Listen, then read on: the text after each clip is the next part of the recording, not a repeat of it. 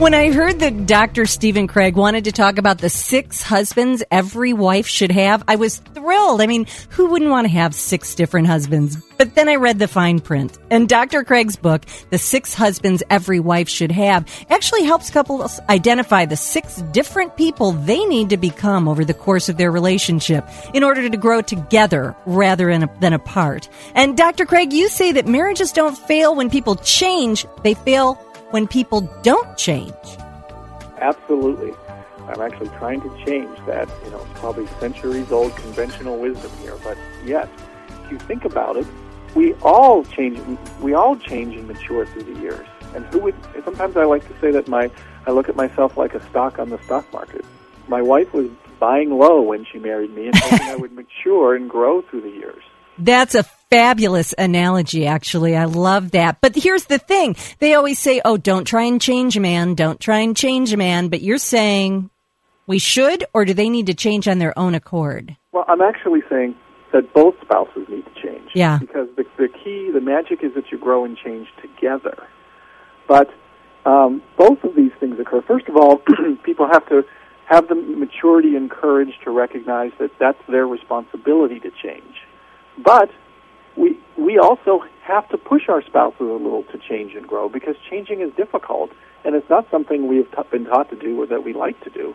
So yes, absolutely, there's some degree. You're not going to change someone from 180 degrees, but we do need nudged. So the premise is you've got to go into this relationship a pretty good match or a pretty good pair and like the person you're starting with and change together. I loved your analogy of starting out as a stock, sort of a bargain stock that your wife got. That must be the first husband. Well, in a way it is that I think like that, because when we talk about the 6 different stages, what I'm trying to do here is create a roadmap, because no one has been given the tools to say, A, you need to change, and B, here's how. So the first stage, which I'll call getting started, is how you determine beyond when you're in love with someone if they're actually a marryable person. Because I always say being in love is like being on second base. You're only halfway there. In the first stage, we're going to talk about all that happens after you're on second base. If you're flexible and mature and willing to change, those are the things that make them a good mate. How you handle conflict, things like that.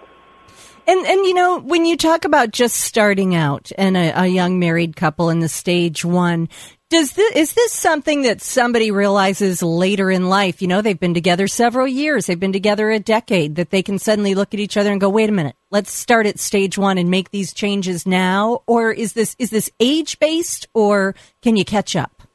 Anyone can do this at any time. You could get married in your 50s and go through all these 6 stages. Or sometimes events in life cause you to go through them quicker, and some people in their 20s are speed through faster than others. But the key is you have to go through these stages, because they're about the evolution of a relationship. Because all our needs grow and change through the years, or at least they better. Yeah. Because if you don't change, you become obsolete.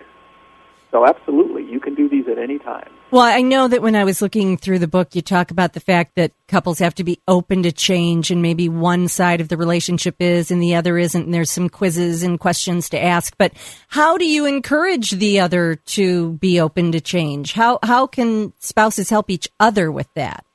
Well, one of the chapters in the book there talks about the common hurdles to change, that all the things people find reasons not to change. And we can't go through all of them, but the one thing I would do is talk about all, the belief that we shouldn't change or that I can't change and all these different things. So there's all sorts of tips and tools into how you can help people do it. But the simple answer is that people have to realize that that's their job and responsibility, that while changing is difficult, if you don't, the most boring people in life are the ones who don't change. Mm-hmm. It's your job. And you'll certainly, it might be afraid to change, but you'll certainly lose your spouse if you don't. Now, when you talk about change, you're not talking about, he always leaves his socks on the bedroom floor. You're talking about more personal development change, more expanded horizons change? Yeah, what I'm saying is that in each stage of marriage, our needs, our emotional needs change drastically. And that's the thing we aren't taught when we're getting into a marriage. Because a marriage isn't just about two people who fall in love and get married.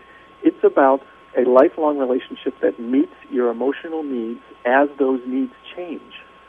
So I know that when, for example, the stage we were just getting to, the then come baby years, when you have babies, a wife's needs change drastically. Her identity changes, the things that are important to her, her needs, intimacy, all of those things change, and so does the husband.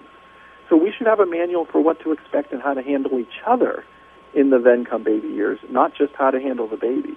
Boy, that's so true. You get so focused on the baby. I'm sure this is a stage where couples often just forget about their relationship almost. Yes, right.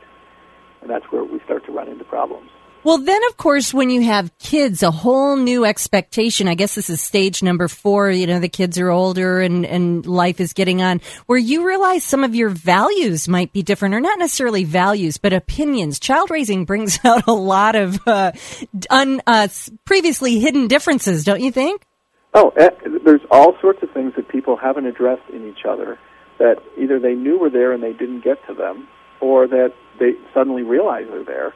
And this, you know, when the kids start to really be impressionable, now if you haven't cleared out a lot of your old issues from the past or things in your life, this is an age where people get divorced a lot because of these things that you just mentioned right there. Yeah, these conflicts. If you're just joining us, we're speaking with Dr. Stephen Craig. He's got the book out called The 6 Husbands Every Wife Should Have, How Couples Who Change Together Stay Together. And, you know, stage 5, the stage 5 husband and wife, let's be fair, about empty nesting. Boy, you know, that's something, right? The kids are gone. You sit and look at each other and kind of go, now what?